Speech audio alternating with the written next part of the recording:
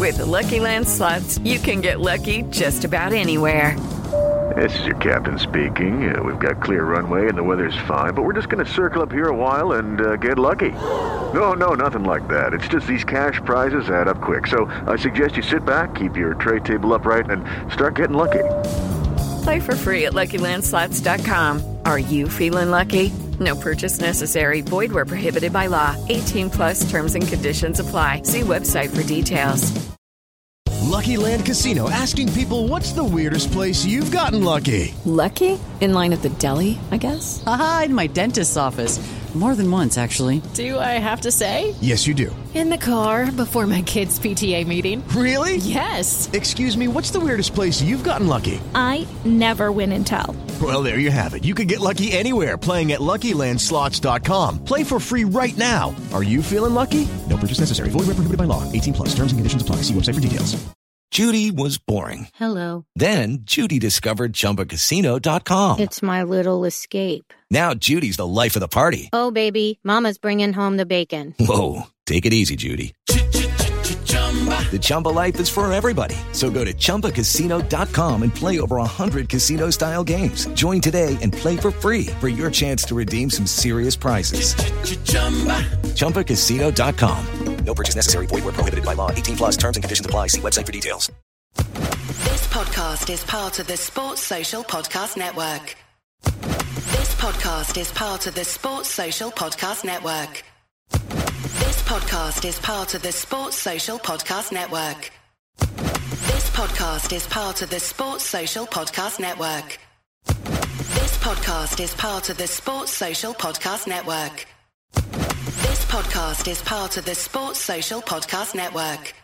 Mobile phone companies say they offer home internet. But if their internet comes from a cell phone network, you should know. It's just phone internet, not home internet. Keep your home up to speed with Cox. Cox internet is faster and has more reliable download speeds than 5G home internet. Cox is the real home internet you're looking for. Based on Cox analysis of Ookla speed test intelligence data Q3 2022 and Cox serviceable areas, visit cox.com/internet for details.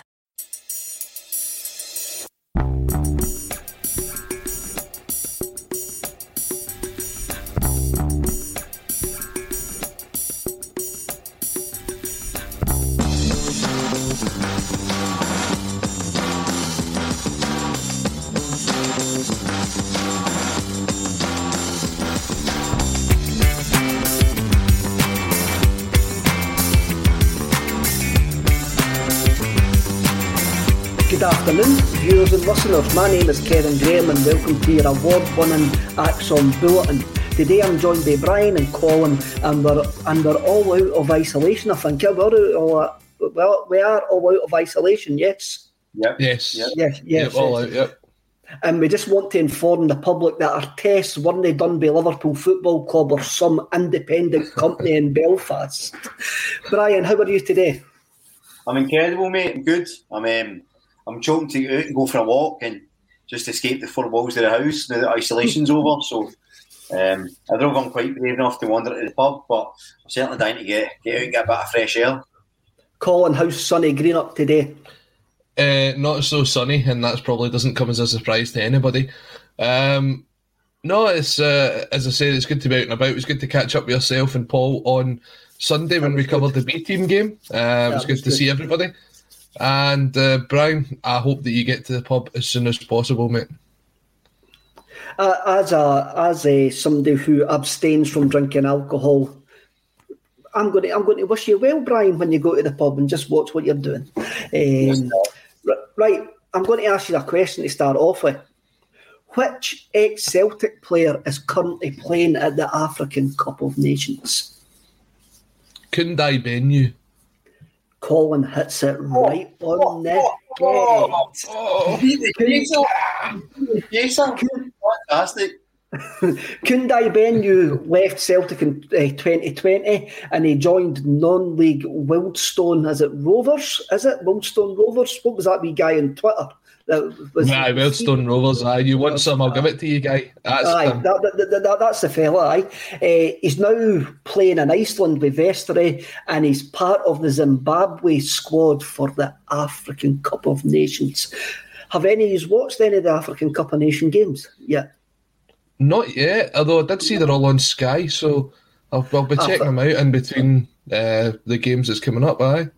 The BBC have got the later stages of the tournament, I think. I watched a game last night, and it was, I can't remember, but there was a penalty kick taken out by a guy called Pele, and it was Guinea-Bissau, I think it was. I can't remember. Anyway, it was a penalty kick took a guy called Pele in the 82nd minute. And I didn't think I was going to see a worse penalty kick than I saw Georgios Giakoumakis take earlier on this season. If anybody can find it on YouTube, it is one of the worst penalty kicks that you'll ever see. It took about 5 minutes to take it by the time he'd done the run-up. It was absolutely horrendous, and it wasn't even a good save by the goalkeeper. I watched a part of the Algeria game yesterday as well, and they tried a quick Celtic League Cup final free kick, and it didn't quite work when you haven't got Kyogo Furuhashi actually to put the ball into the back of the net. The boy's lob, I think, is still sailing out of Cameroon as we actually speak. Sean Curran comes in and goes, that penalty was hilarious. It was, Sean. It was a hilarious penalty kick, and I recommend anybody to actually go and have a look at it. Now, we'll go to the tagline right away. Can Ange Postecoglou convince Riley McGree to choose Celtic over the Championship? So the story is, it seemed that Riley McGree was going to sign for Celtic for £3 million from FC Charlotte. Now it looks like Middlesbrough have came in and have gazumped us with a bid and offered the lad more money, if reports are to be believed. Now we've got to say it is decent reports because it's Stephen McGowan. It actually says this is what's actually happened. So, Brian, what's your thoughts on this development? So it depends how you look at it. On one hand, I understand why a player might want to go to, a club for more money. Obviously, he's got a short career, look for the money. But the reality is, if he thinks Middlesbrough is a better option than Celtic Football Club to have a successful career, then let him go. I'm not that. I mean, I don't think our season hinges of whether we sign Riley McGree.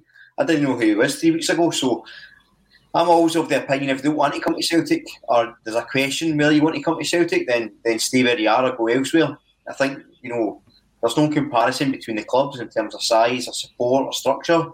I think he knows Postecoglou, he knows what he's going to be doing, he knows about playing. But if he prefers going for the money, good luck to the boy. It's no great loss days, I don't think.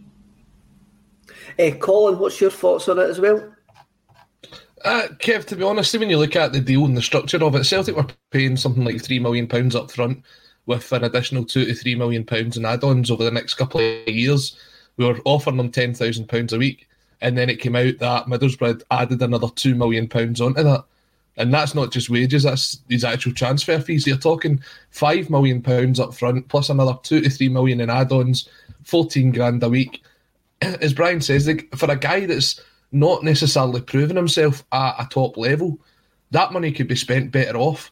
And do you know what? I think we're all a bit concerned because of how successful the start of this sort of transfer window has been, that we've got a lot of business done in the first couple of days. See, normally, 12 days into a January transfer window, we'd still be waiting on our first signing.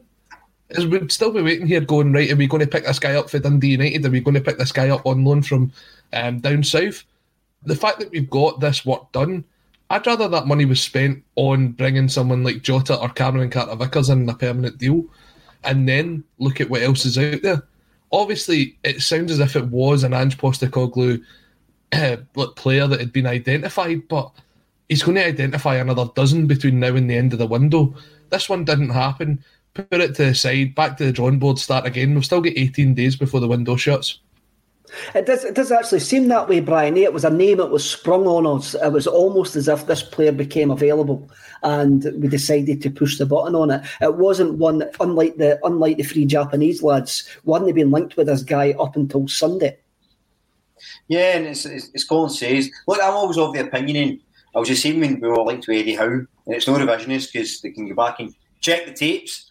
But I don't ever want Celtic to be bending over backwards for anybody. If they don't want to come to Celtic and don't want to play for our club, I'm not really that fussed. There's always someone else, as Colin said. There's always another player wanting to come in. Just because, I think there's a weird narrative in the transfer windows when you're linked to a player, because it's almost like if we don't get that player, we're not going to get any other player. Colin says remember when Furuhashi came in? That came right out of the blue. No one knew anything about it. We weren't linked to him. He just appeared on our doorstep, and what a signing that was. So if we don't get McGree, we'll get someone else. I've no doubt they'll be just as good. But as Colin says, $5 million up front and then add-ons to $7 million for an unknown prospect. I'd rather spend $5 million on $6 million on Jota, who's excellent. So for me, Riley McGree is a non-entity at the moment. As I've seen his clips on YouTube, he looks like a good player, but I don't see why we should sacrifice or go begging to anybody. As Colin says, those figures are actually they're a bit on the large side for us to bring somebody in, unlike Jota and Cameron Carter-Vickers, who have actually proved themselves. Adam Beanie-Smith, it's not down to Ange to convince McGree. If he's been offered more money and a better contract, that suits him, and Charlotte probably getting a higher sell-on fee with Middlesbrough. That's it. If football deals are not simple, transfer deals are not simple. There's always things that can come in. It's like kind of buying a house, and if you're selling a house and trying to buy a house at the same time, all your ducks need to be in a row before the sale goes through. John Sweeney, if you have to convince a player to choose between Celtic or Middlesbrough, then he is not the player for us. I would go for Ryan Hedges of Aberdeen for the midfield. Colin, you're the state of Scottish football expert between the three years. What do you think of John Sweeney's shout there of Ryan Hedges of Aberdeen? Ryan Hedges has always been someone that's impressed me when he's played for Aberdeen. The only problem that he's got is he's had quite a few injury issues over the last couple of years. He broke into the Aberdeen team, and really, when he wasn't in it, they didn't play well at all. He's kind of come into, I think he's maybe 25, 26. It's that sort of awkward stage. He's available for roughly about 150 grand. That was the last bid that was put in for Blackburn for him. Is he someone that's going to come in and make an impact? Probably not into the first team. It could be a good squad option, but I think Celtic will probably be looking for players that will push people into the first team instead of just developing the squad at this stage. Maybe later in the window, if he's still available, I wouldn't be surprised if we make that move. This is, I've got to bring a comment by Marafti at 25 here. If McCree's not 100% committed, walk away. Ange won't pander to anyone, and that's where we all are. Didn't pander to him. If he wants to go to Middlesbrough, wants to go to Smoggyland, let him go. No great loss. This is a better project. If he wants to come here, Celtic Football Club will be the best place in the world where he'll ever play football. And if he doesn't want to get that, it's his loss, as far as I'm concerned. See, the thing is as well, Kev, Charlotte don't care. Charlotte have picked this guy up for next to nothing from the A-League, and they're going to make about £5 million on him. So they don't care where the money's coming from. They had no idea what kind of player he was going to be in America. They just wanted they saw the investment opportunity and took it. I mean, I'm going to come to Brian with this. John Sweeney mentioned Ryan Hedges there, a domestic signing. Over the last couple of days, we've been linked with the aforementioned McCree. We've also been linked with Mahedi Gaidi from Al Ahly, who's an Iranian striker. There's different reports on that, whether it's on or off, or whether it was just made up or pie in the sky. With the three Japanese strikers as well, right? So we have recent signings and rumoured signings no coming for European leagues. Has our transfer policy changed, and has that made it easier to get players in so far? What do you think of that, Brian? Or is it just the fact that Postecoglou's there and he's got a wider knowledge of worldwide football than maybe our scouting department? I think you saw it changing at the start of the season in terms of the deals we were doing. The longer deals, 5 years, 4.5 years, whatever it was, loan to buy options. It was a cleverer way of doing business this year. And I think continuing that theme of cleverness, I think the reason we're seeing these players from, say, Japan and possibly Iran or wherever is the fact that they're in their pre-season. Their season's finished and they're ready to go. It's not mid-season where it's hard to negotiate and you're doing loan deals at the end of the window because the players aren't going to play. There's players who are up to speed, who are ready to go, who can hopefully march straight into the team and make a difference. So in that regard, it's cleverer.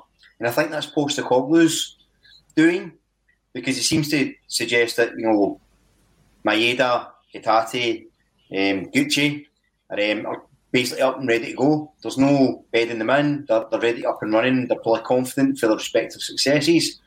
So in that regard, it's good buys. And the deal for those three was very good financially as well. And you've got the knock-on effect of hopefully publicity in Japan to bump that up. So really good business. So I'm hoping the transfer strategies, it's changed for previous years already. And I hope it's a trend that continues moving forward. I think the other aspect that's really pleasing is we're getting these players in just now so that when we get to the Champions League qualifiers, if we need to use them, we can go straight to it. The squad's settled, they're ready to go, they're up to speed. It's no going to, I don't think Postecoglou ever wants to be in a situation he was at the start of this season, where he's having to just throw a team together and hope they can qualify. So I suspect moving forward, that certainly while he's in charge, you'll see this sort of proactive approach to transfers. And just quickly on the subject of Ryan Hedges, is he any better than what we've got at the club at the moment? I don't see so. And I think we should only really be signing players at the moment who are better. Quite excellent. But I don't think we should be signing anybody that's a squad player just now. I think we should only be looking for players that are better or as good as what we've got, because then that's competition for places and you get better quality coming through it. I think signing squad players or other SPL players to supplement, I don't think it's the way to go, especially when we've got the issues of the pathway for the academy. There's no point in signing a Ryan Hedges if it puts a younger player at a position. Studs Lanigan comes in with a comment. I'm pretending I never heard anybody mentioning Ryan Hedges. Colin, do you agree with Brian there that it is going to be a long-term change of policy? You had an interesting take that we've found it easier to sign the Japanese players because their league has finished. Yeah, that's what we were saying. We were obviously speaking about this on WhatsApp a couple of days ago. When you look at it, the markets that we're targeting right now, it is where their seasons are over. So when you look at it, if you have to replace a key player in the summer, you've got a longer window to do so. If you lose an Edward in the summer, you've got a longer window to bring in a Kyogo. Whereas in January, and whenever the sort of mid-season break is for the rest of the leagues that play summer football, they still only have 30 days. And if you want to try and replace quality with quality, it's very, very difficult to do so unless you spend ridiculous amounts of money. And that's when you see in the English Premier League, when it gets to the likes of right now, and you look at Newcastle, who have so much money to spend, and they're about to go and spend £20 million on Chris Wood because they're just throwing money at the idea of trying to survive. The ex-Rangers goalie. Say that again? The ex-Rangers goalie. That's a Celtic dad joke, that one. Chris Woods. That's Colin. What do you think he's going to do? It's Colin went muted or... He was floored by that joke there. The worst bit was, Brian, I never even heard it. That was the worst bit. I'm going to have to drop out and come back in, but the point being made is there's money that gets spent on ridiculous transfer fees when teams are needing to try and bring it in, whereas in the summer you don't see that as much. Mm-hmm. As Colin drops out, it is true what Colin says there. We had Riley McGree comes for the MLS, Saudi Arabia as well, are in the middle of a winter, a summer break. I think it will be there. Well, their season's actually finished. The Japanese lads' seasons are finished as well. It's easier to deal with those clubs, Brian, at this point than what it is to deal with clubs in Europe who are in the middle of their seasons. Postecoglou says that in the interview that he done at the weekend, his welcome back interview that he done for the Celtic fans when he was wishing us all Happy New Year. He actually says that he knew it was going to be virtually impossible to get the Japanese guys that he wanted in August because they wouldn't sell because they were in the middle of their season. So Why has nobody else ever thought about let's have a look at the leagues whose season has finished when we're in January? It seems fairly obvious now, but I don't know. I mean, the thing about it is we for a long time really took advantage of markets that people weren't really shopping in. You know, sort of. We picked up guys like Wanyama and stuff like that. We looked at the Belgian leagues, some of the Dutch leagues, some of the more unusual leagues, and we got players from there. Scandinavian leagues, we picked up players from there. And then other clubs started doing that when they saw the successes we were having. So we've had to kind of constantly, there you go, Brown Warrior, and we've had to kind of constantly evolve. But for a while we were trying to do the same things over and over, and we were getting the scraps because the star players from the leagues were away. So I think as well as the fact that it's Ange's background, it's also an evolution of the markets we're shopping in. And if you look at the fees paid for, and look, we're assuming Maeda, Hitate and Gucci are going to do a job for us. And we have to say, based on, Kyogo signing and Postecoglou's faith in these players, they probably will. Look at the fees we pay for them, they're tiny. And if you look at the boy McKee, we're talking about 3 million up front, with add-ons up to 5 or 6 million. Whereas we're getting, Maeda for a couple of million, 1.2 million or something. Gucci for 700 grand. I mean, that's just better business. We get 3 players for the price we play for this boy McCree.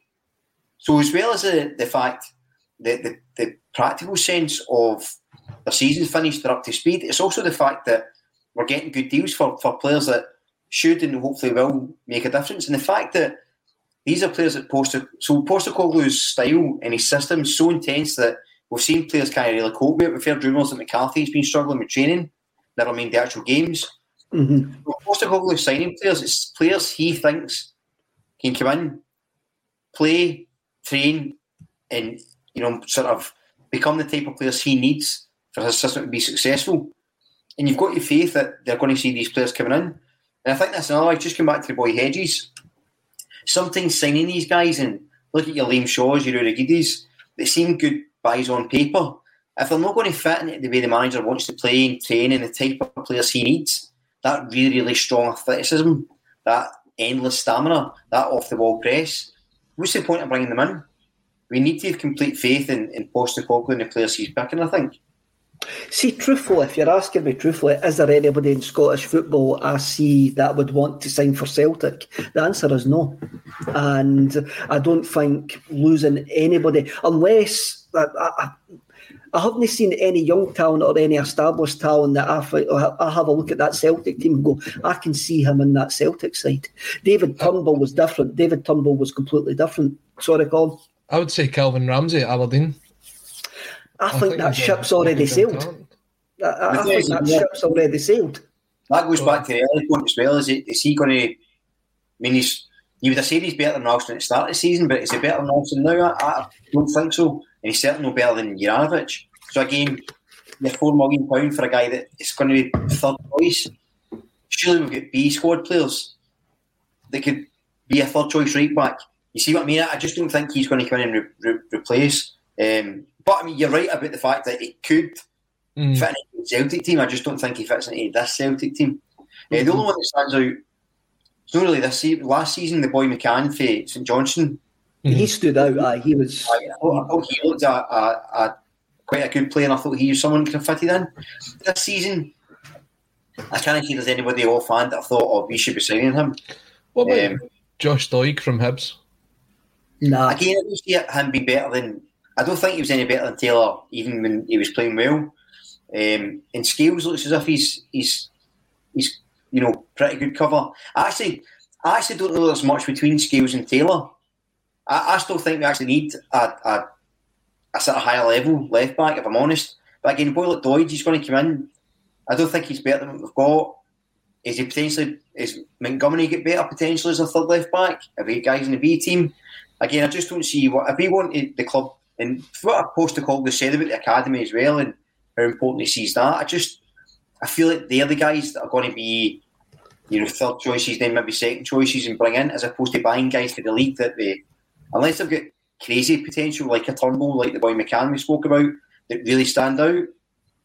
I don't think anybody. I mean, I don't know every player in the league, and there might be players you think, they could maybe be decent. But for me, nothing stood out this season for me. Regarding Doidge, for me, Colin, I couldn't understand what the fuss was about in the first place. He had a lot of potential, but it's what we spoke about on Sunday. If we see Adam Montgomery having a pathway into the Celtic side as a left back, then just signing Doidge just puts another obstacle in front of Adam Montgomery becoming our first choice left back when we actually see him being ready to be a left back. Why did you say Doidge there? What made him pop into your head? What was it? When you look at the talent, I mean, if you were looking, obviously, on the state of Scottish football, we did a team of 2021, and you could only pick so many players from each team so that you could have a variety throughout the team. And the first choice at left back for everybody was Doig. And when you look at it, I think he is someone who is a very promising left back. I know what you're saying about Adam Montgomery. Personally, I don't see Adam Montgomery being the first choice long-term left back at Celtic because I don't think it's his position, to be perfectly honest. I don't see him being the one. You look at like Tierney, they're both a quite similar build when they first came into the team, but Tierney had to sort of bulk up big time to deal with the sort of press that would come down the right-hand side towards him. He would throw himself into tackles. He would be able to kind of get past the tackles and get himself back up. And you've seen, obviously, the effect that's had on him and the amount of games that he's missed for both Celtic, Arsenal and Scotland over the years because of some of the tough tackles that he's made. But that is Scottish football. And I don't know if Adam Montgomery is going to be cut out for stuff like that. What I have seen from Doidge so far, and we've got to be careful, it's Doig, not Doidge, because both of them play for Hibs, and they're two totally different players. But what I've seen from Doig is he's not scared to kind of commit into that, and he's very good in the attacking sense, which I think suits an Ange Postecoglou team. I'm not 100% sure if that's what you'll see from Montgomery going forward. What we did speak about, though, on Sunday, and I think is something that we do have to look at, is if he is going to be the first choice going forward, we have to start looking at where we can put him out in Scottish football to give him some loan time. Definitely. I'm going to come to that later on in the programme regarding players going out on loan. We were speaking about the long term there, Colin, and you made a great pitch for Doig to actually to join Celtic there. We'll clip that so me and Brian are maybe proved wrong later when he signs for Man United for £125 million or something like that. After it'll show that me and Brian know nothing about football. Sean F comes in. This is just breaking news, seemingly. Afternoon Axon panel and chat. Just seen the news today that we're adding a Benfica analyst to our sports science team. Seemingly brought in for player recruitment and opposition analysis. It's good to see if that's true that Ange Postecoglou's influence is coming in again, and we're filling another gap that needs filled in the back. Brian. Yeah, it just gives you faith that this stuff's going on in the background. You know, we can't always be. We talk a lot of time about wanting to know what's going on, what's going on in the background and stuff. I mean, we can't always be privy to that because there's interviews going on, and if you say all the link to this guy, you know who it was. So I think it's good that there's progress being made. And I think it's good that it's been made, sort of further afield and different ideas and things coming in. And yeah, it just gives me really good faith that Postecoglou's really steering the ship and he's in control of what's going on and he's bringing these players in. And I think that it's, we'll not see the effect of this until further down the line in terms of recruitment stuff. But it goes back to your point earlier about the evolution of the recruitment process.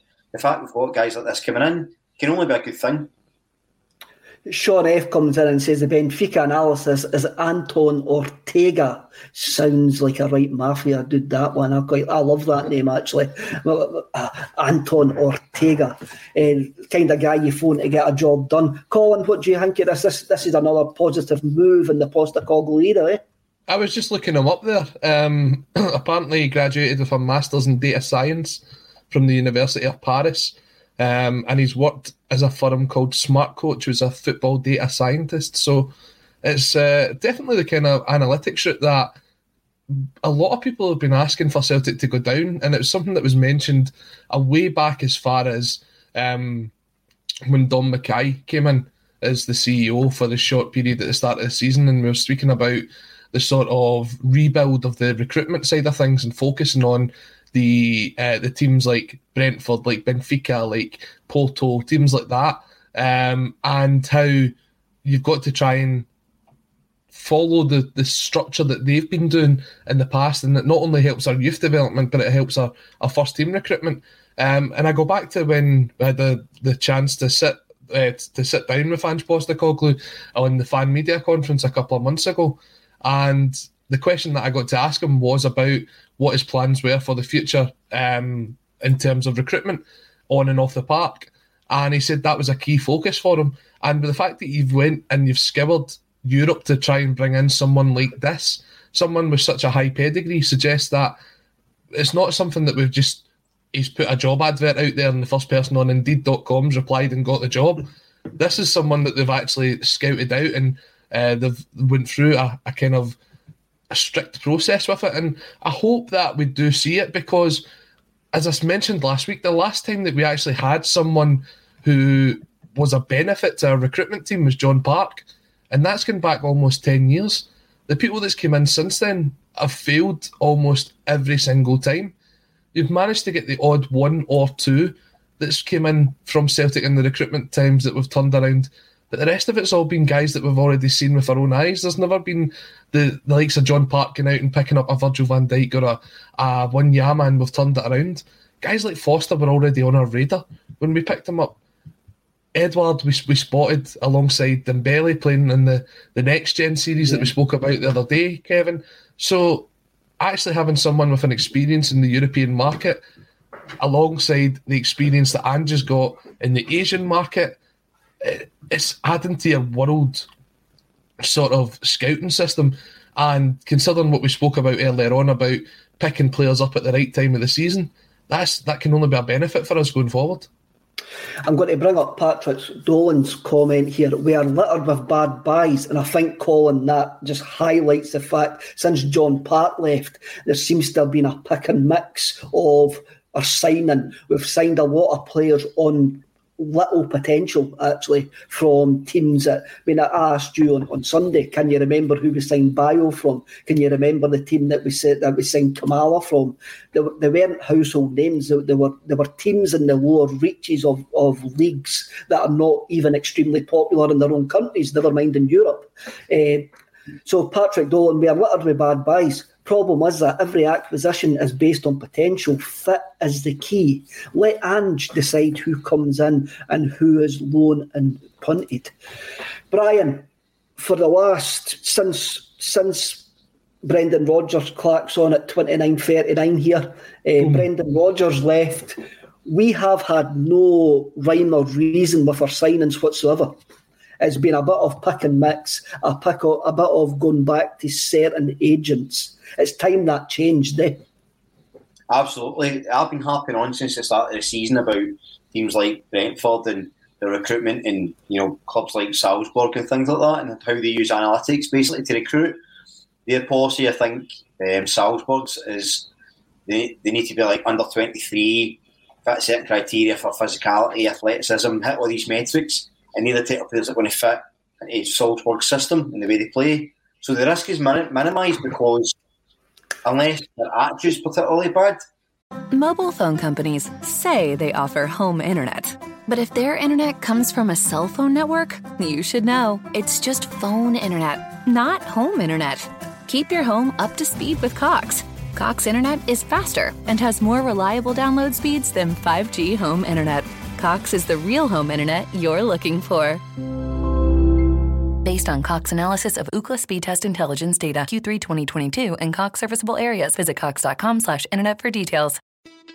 It's the Marketer's Report. This week, Patrizia Spagnoletto, Global Chief Marketing Officer, Direct to Consumer for Warner Brothers Discovery, weighs in on the difficult task of building and retaining consumer trust.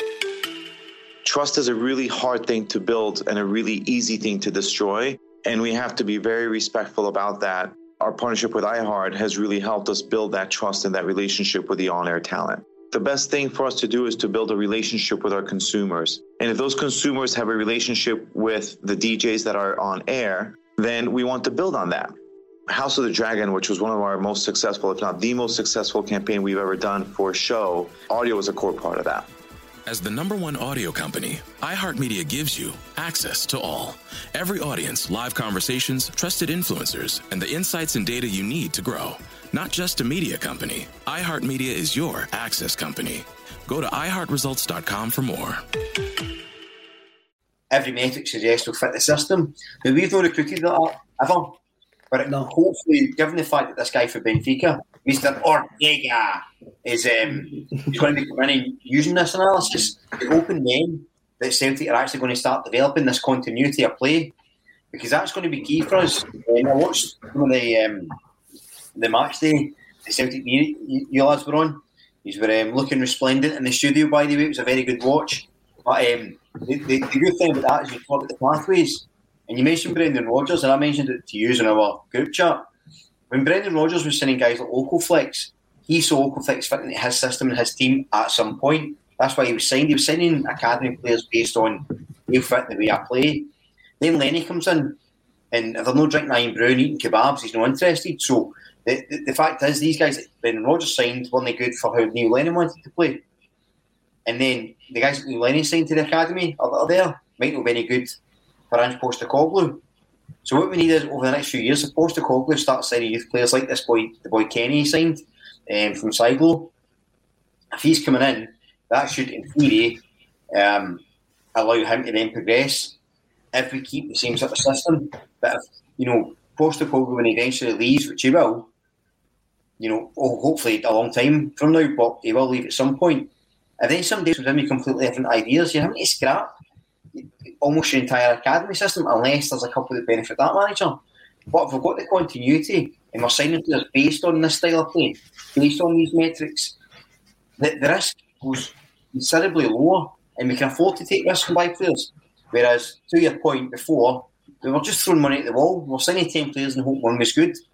We're spending £12 million on 10 players and hope we can sell one for 13 million. It was crazy.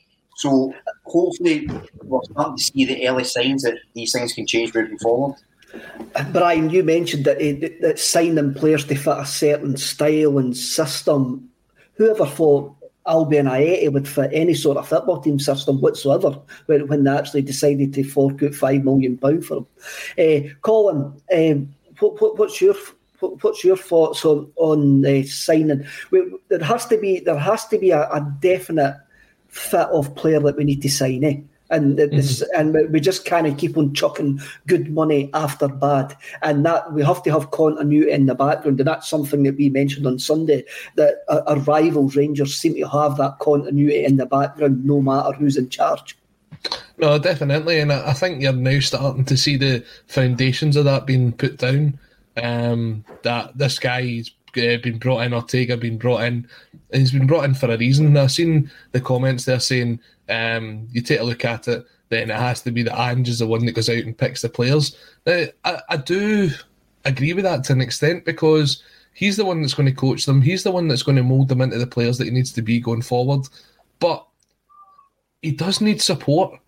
He can't keep doing this 24/7, because if he runs himself into the ground 24/7 doing stuff like this, and he picks up an injury, he doesn't pick up an injury, picks up an illness, he's forced away from the game for a period of time, then who's there to sort of fill in that gap? You can only hope that his wisdom's been passed on to his coaching staff that he's got there, and we can speak about whether it was his coaching staff or it was forced upon him till the cows come home, to be perfectly honest, but he's been working with them, and he's bringing his own men in slowly but surely. He is a football coach at the end of the day. He is someone that, if he signed 10 great players but couldn't get them to play in a system, then would be slaughtering them. You've got to find the right balance in there as well. It's great that he's been able to identify these players, but at the end of the day, it's the performances on the park that's going to matter. So he could go and spend another £20 million in this window, and we could finish the same amount of points that we do behind, but we've brought in great players, and it's just been a number of things. People would still be starting to question him. There's got to come a point where Ange Postecoglou's main focus is on the players that are on the training ground in the game that comes up on the Saturday, the Wednesday, or whenever it is. And he knows that he's got someone in the background that he can say, do you know what? That's James Forrest out for 6 months. I need somebody to come in. let's get together and we'll put a list together and we'll go through it, instead of just him going, I'll need to do this myself then. Aye, we need to get to that point, Colin. You're absolutely spot on there. Ange Postecoglou can't be CEO, sporting director, PR director, buy the pies, sing the theme tune, all of that nonsense. We'll have to actually move on from that and let Postecoglou do what he's actually paid to do, which is give us a successful, winning and entertaining football team. Sean F, no more bloody doo-doo Durans. Well, he did actually give us a Leela Bada this summer. He was his agent. And Sean Curran, before we move on here, says the majority of our signings were through the Sooty group. The Sooty group, man. Where did that come from? The majority of our signings were through the City group. Sean, so was our manager.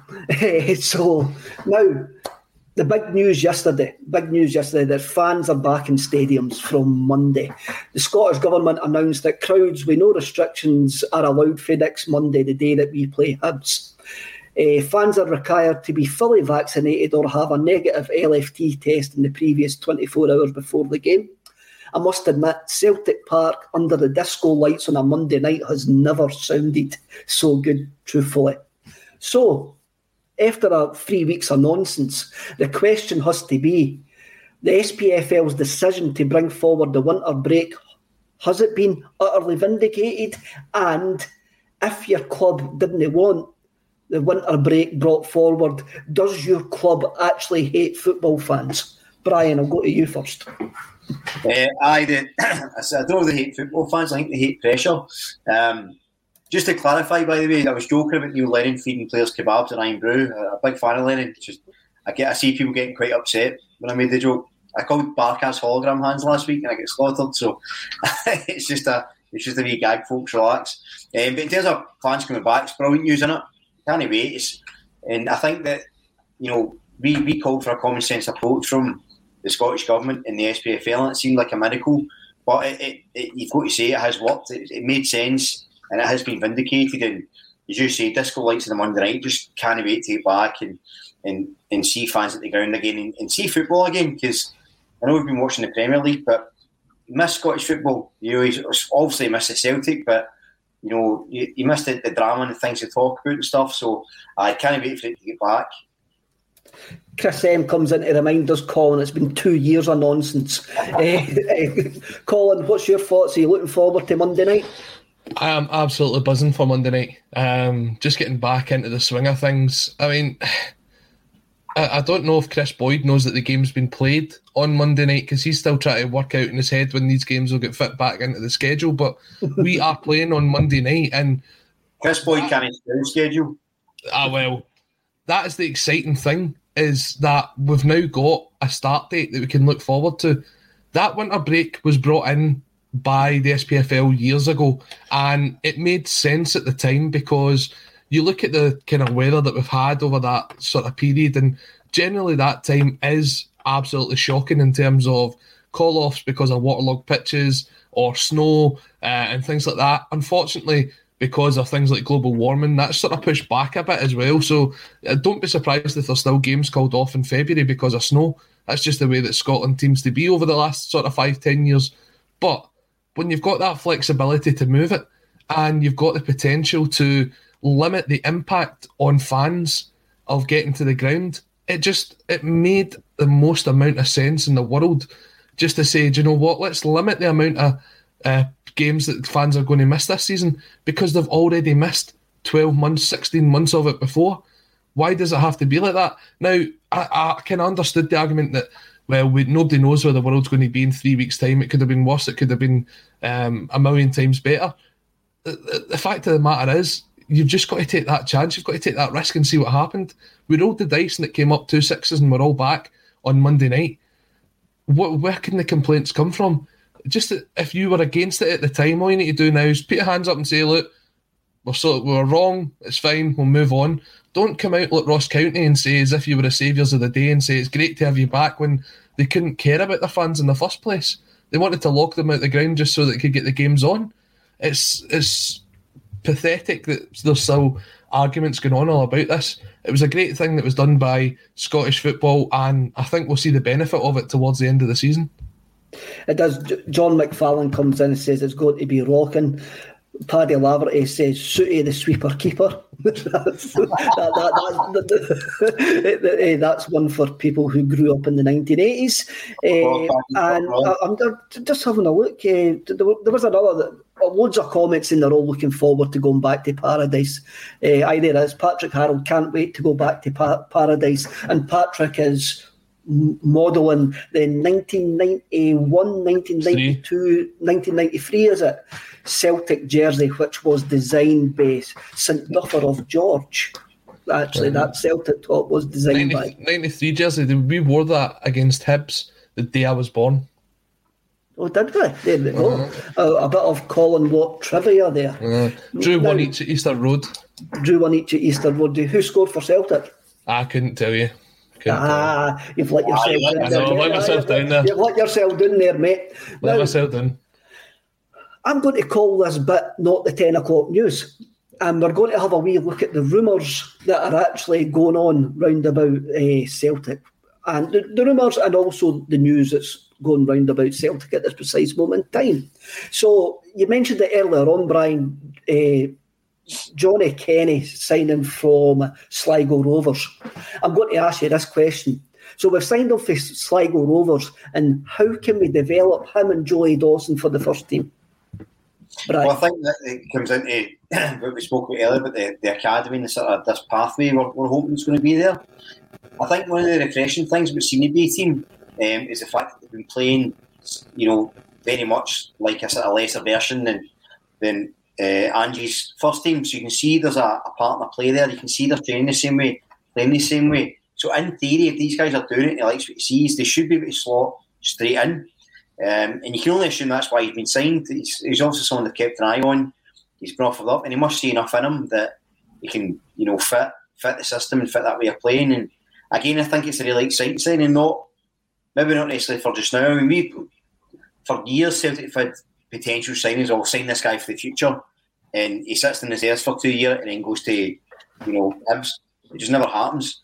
But hopefully, with a guy like Kenny, it's a sign that actually we're bringing this guy in, so that he will make the step up in, say, a year or so. He will be the testing ground, I think, for where we see this pathway under Postecoglou, and if there's one, because it seems like he's been signed for it. So fingers crossed. I just had a quick check. I had a rough idea of who it was, but I didn't want to be wrong. It's not Paul McStay. Is it not Paul McStay? It's not. It was Jerry Creaney with a late equaliser at Easter Road. It was one of Frank Connor's unbeaten run. So it was one of the 4 games that he went unbeaten. It was a 1-each draw at Easter Road. Wow. See, when you actually mentioned that away top, I actually do picture Jerry Creaney in that top.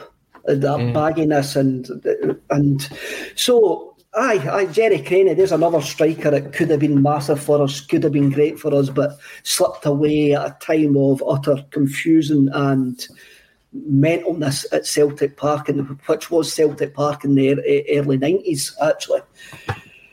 Brian spoke there, Colin, about how we can develop Johnny Kenny and Joey Dawson for the first team.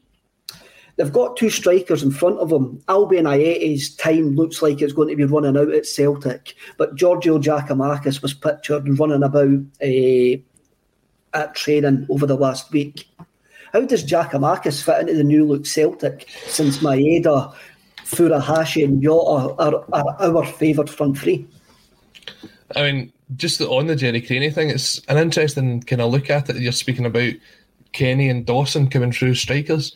Some would argue that Creaney was the last big striker that we actually brought through as a youth player. I mean, you're talking maybe Sean Maloney and that, but was he ever not an out-and-out number 9? Creaney was. So that topic kind of is very relevant to that discussion about him scoring the day I was born and then these guys coming through. So Alanis Morissette would say it was ironic. On the kind of idea or a scripted segue, Colin. This is just proving the fact that we're not told what to say because I'm just talking rubbish here. You look at it, and you're mentioning guys like Giacomakis. he is the sort of plan B that I don't think we've seen from Celtic this season. I mean, I don't think he's been great in his performances, but he's only had one or two. Now, that game against Livingston was the epitome of someone who was playing on absolute zero confidence. He should never have been given that penalty to take late on. The amount of chances and the amount of sort of loose balls that he had in that game, it just didn't suit him. He was he wasn't bullied off the park, but he didn't ever get himself into it. So I don't know why giving someone a penalty with almost the last kick of the ball would do anything different to him. It should have just been given to someone who, like Juranovic, had scored only the other day. Giakoumakis, when you look at it now, the service that's going to be coming in, we spoke about the two games that he had played. One of them was against Livingston where we put about 40 crosses in. He never got it on the end of any of them. Mobile phone companies say they offer home internet. But if their internet comes from a cell phone network, you should know. It's just phone internet, not home internet. Keep your home up to speed with Cox. Cox internet is faster and has more reliable download speeds than 5G home internet. Cox is the real home internet you're looking for.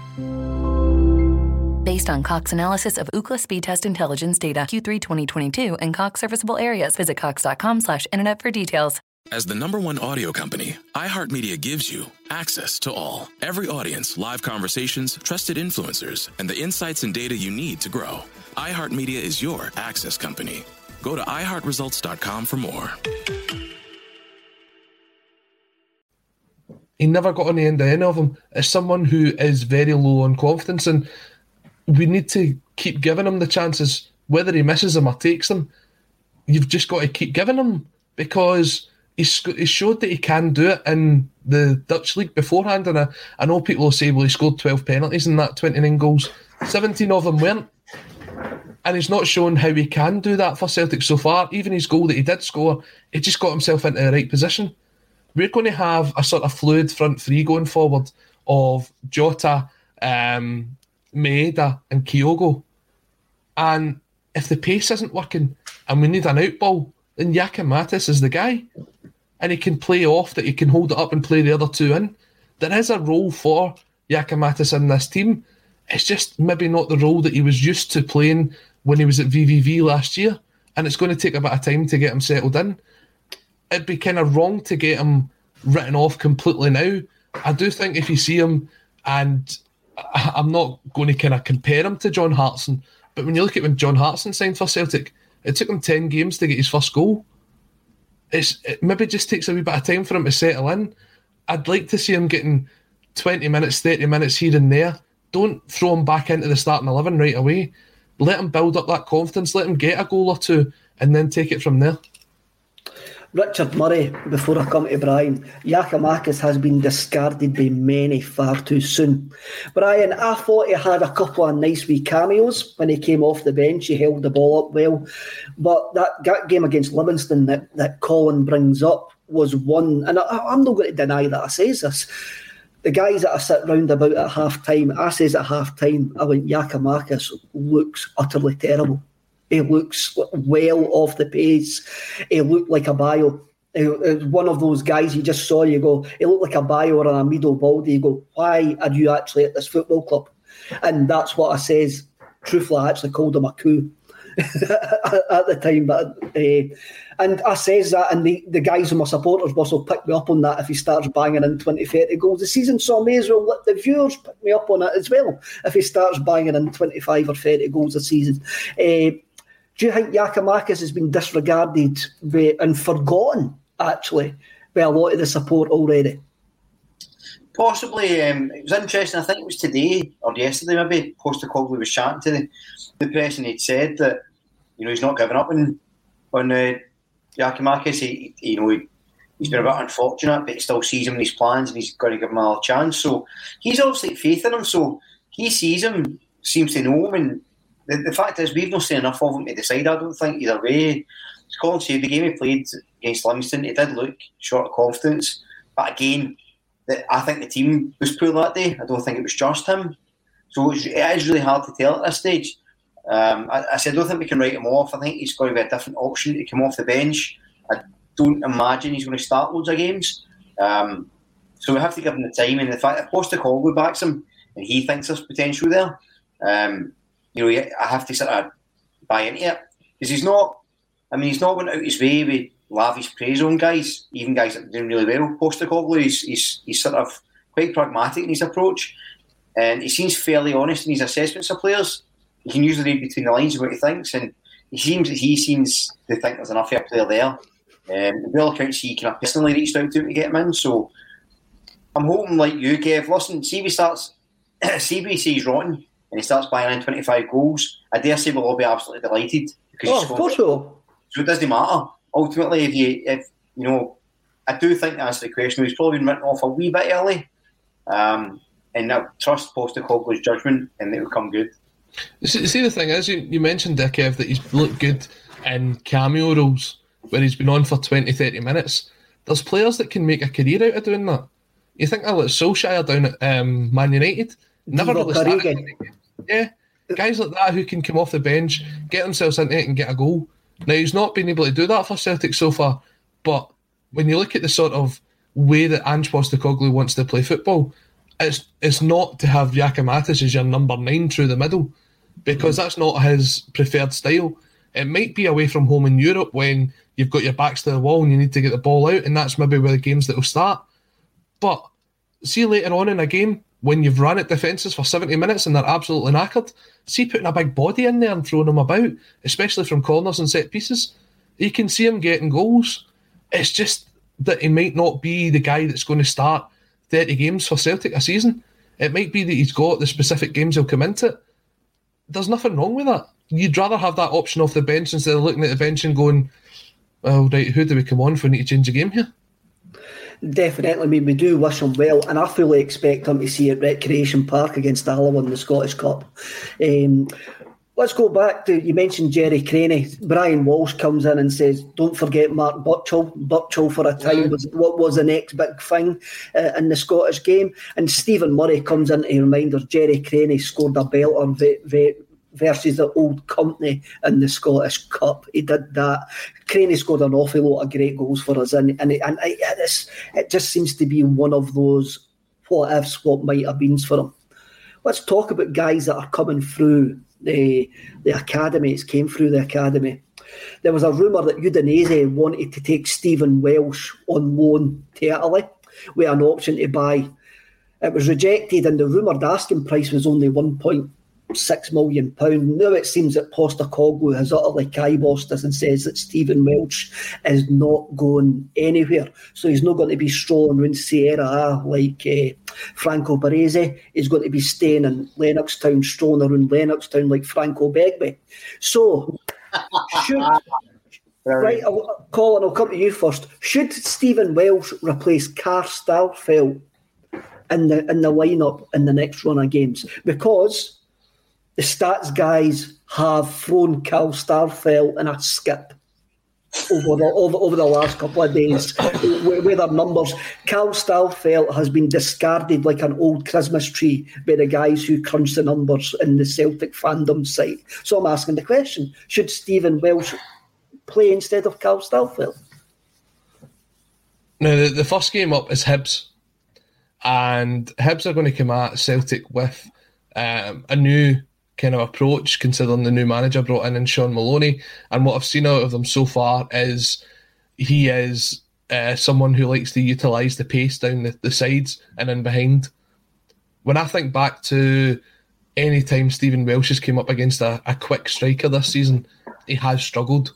I'm thinking way back at the start of the season when he came up against Mikel Antonio in the West Ham game. He was torn apart. The goal that he conceded against Livingston, his positioning was wrong to get in behind him.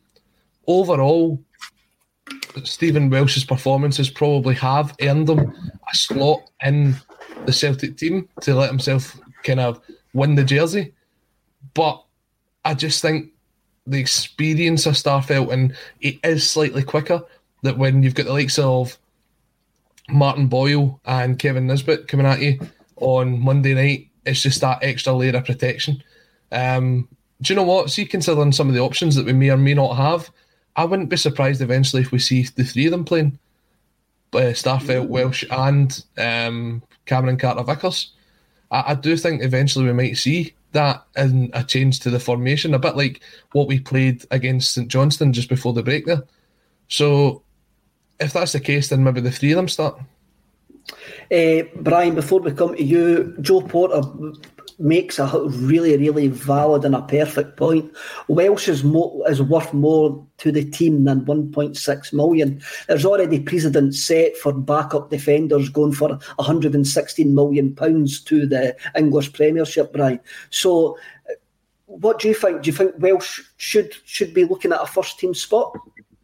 Aye, absolutely. This is where Colin and I have a normal disagreement, because I think Welsh is a much better option than Starfelt with the back. I think that his passing's better. I think he's a bit more aggressive at set pieces, defending and attacking. He's not quite as quick, that's true, but Starfelt for me looks clumsy at times. You know, he's got a weird style of tackling. He gets tangled up a player and sort of does last minute tackles in. And I think Starfelt's a good player, but for me, just Welsh, I've yet to see him really have a bad game. He's had moments of lapses. You know, I think Starfelt's probably just as many or more.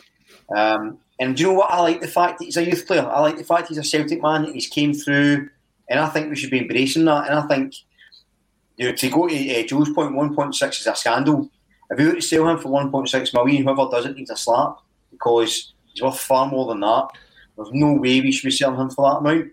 And as I say, for me, I would have him alongside Carter-Vickers first. I think he's very vocal as well. He talks to us through games. You saw that kind of at the start of the season when we were sort of weaker defensively and we didn't have the players in at the time. He really stepped up for me. And, I think that he can play sort of back three like he did against St Johnstone. He can play sort of at the right of the back three. But for me, he's younger than Starfelt. He's got a lot more potential, I think. I think at the moment he's just as good or better.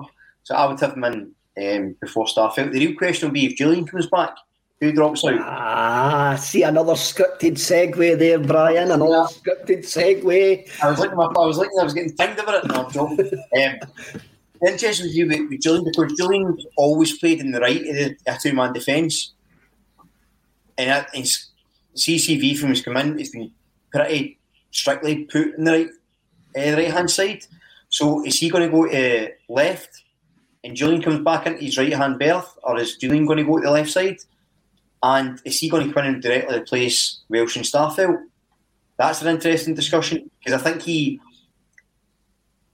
he's the most different defender we've got. Certainly the tallest. He offers a lot of aerial threat. He's not the greatest physically. I think he gets caught up in things at times. But he is fast for his size as well, to Colin's point about, because Carter-Vickers is brilliant, but he's not the quickest. So is Julian and Carter-Vickers a better partnership? That would be interesting. Well, Brown Warrior comes in. Starfelt panics too much for me and can't handle a big striker. Gets bullied too easily. Needs to grow a set. Now, the same accusation was levelled at Christopher Jullien, Colin, when he played with us, especially when he came up against London Dykes. Since he's been out, he's actually became a cross between Beckenbauer, Maldini and Bobo Baldi. It's this old adage, the more a player doesn't play, the better that he actually gets. Can you see Christopher Jullien walking back into this team? No, he's been out far too long. It's just far too much of a risk. I know I was seeing in the comment section today that Celtic's playing a game behind closed doors at the minute. Be interesting to see if Chris Julian's currently playing in that. But how can you throw someone in just like that? Especially when the last time we did it, he lasted 3 games and then he was out for 12 months. It's just far too much of a risk. You don't know what kind of player he's became in the time that he's been off. I seen him on TikTok getting a haircut the other day, suggesting that he's ready to get back into playing football. But I've not seen him on a training pitch. I've not seen him playing any sort of minutes. I'm not going to throw a guy like that into what is potentially a massive game for Celtic on Monday night. We cannot afford to drop any points. Hibs are going to come out there and they're going to have a right good go at us. We need people that are ready for the fight. And I'm not sure that Chris Jullien is ready for the fight yet. I wouldn't be surprised if you don't see him until, I don't know, maybe the next time we play St Mirren or Dundee. Yeah, I think before he comes back as well. I think, he certainly doesn't. Well, he's done nothing on merit to want him dropped in the place. I think he's going to have to be patient. Whether it's, I mean, we're assuming CCV doesn't get dropped because he's been the most consistent. So we're looking at the Welsh or Starfield dropout, and as much as I don't think I've been overly critical of Starfield, but I don't think any of them merited being dropped at the moment. So I've got to agree with Colin on that one. I don't see Julian back in. I think there's a fight in his hands. But again, it all depends on what he does in the training field and how much Ange thinks he fits his system and how much he sees in him ultimately. Joe Macaulay, last comment of today. Do you all forget that Starfelt was class 2 months before he got injured? Aye, he was rubbish at first, but after he got adjusted to the pace of the Scottish game, he wasn't letting anything past. He's only just back from said injury too. That is a point as well that we've got to take on board, and I'm sure the lads in the dressing room and the coaching staff will have all the answers for us on Monday night when we're back talking about football. I just want to thank you all for watching and listening. You really are all the best of human beings. And just tune in to A State of Mind for loads of other great content like the live acoustic session that we have from Fife's very own and Scotland's next big thing, the Chambots. There's going to be loads of great content in 2022. And we just aim to cater for all your Celtic and non-Celtic needs. So give us a like and please subscribe underneath. If you haven't tell anybody to subscribe, tell your pals, tell your neighbours, tell your next door neighbours, tell folk that you didn't like to subscribe because they're going to get some cracking content. So hopefully as we move on for this pandemic world, remember in spite of all, the world is beautiful and keep treating people kindly and just keep it Celtic. Thanks very much, everybody. We'll all see you later.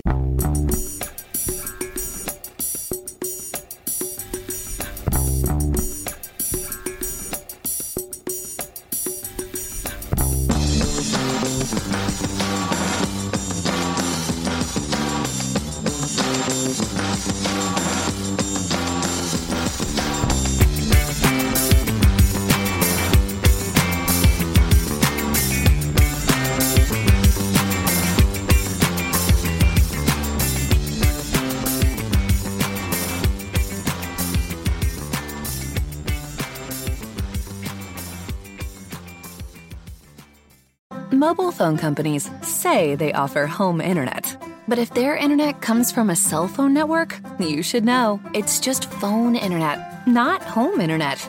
Keep your home up to speed with Cox. Cox internet is faster and has more reliable download speeds than 5G home internet. Cox is the real home internet you're looking for.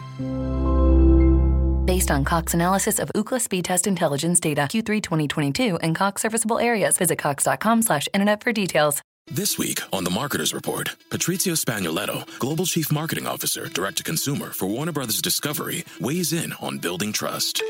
Trust is a really hard thing to build and a really easy thing to destroy, and we have to be very respectful about that. Our partnership with iHeart has really helped us build that trust and that relationship with the on-air talent. As the #1 audio company, iHeartMedia gives you access to all. Every audience, live conversations, trusted influencers, and the data you need to grow. Go to iHeartResults.com for more. Sports Social Podcast Network. Sports Social Podcast Network. Sports Social Podcast Network. Sports Social Podcast Network. Sports Social Podcast Network. Sports Social Podcast Network. Sports Social Podcast Network. Hello, it is Ryan, and I was on a flight the other day playing one of my favorite social spin slot games on ChumbaCasino.com. I looked over at the person sitting next to me, and you know what they were doing? They were also playing Chumba Casino. Coincidence? I think not. Everybody's loving having fun with it. Chumba Casino is home to hundreds of casino-style games that you can play for free anytime, anywhere, even at 30,000 feet. So sign up now at ChumbaCasino.com to claim your free welcome bonus. That's ChumbaCasino.com and live the Chumba life. No purchase necessary. VGW. Void where prohibited by law. See terms and conditions. 18+.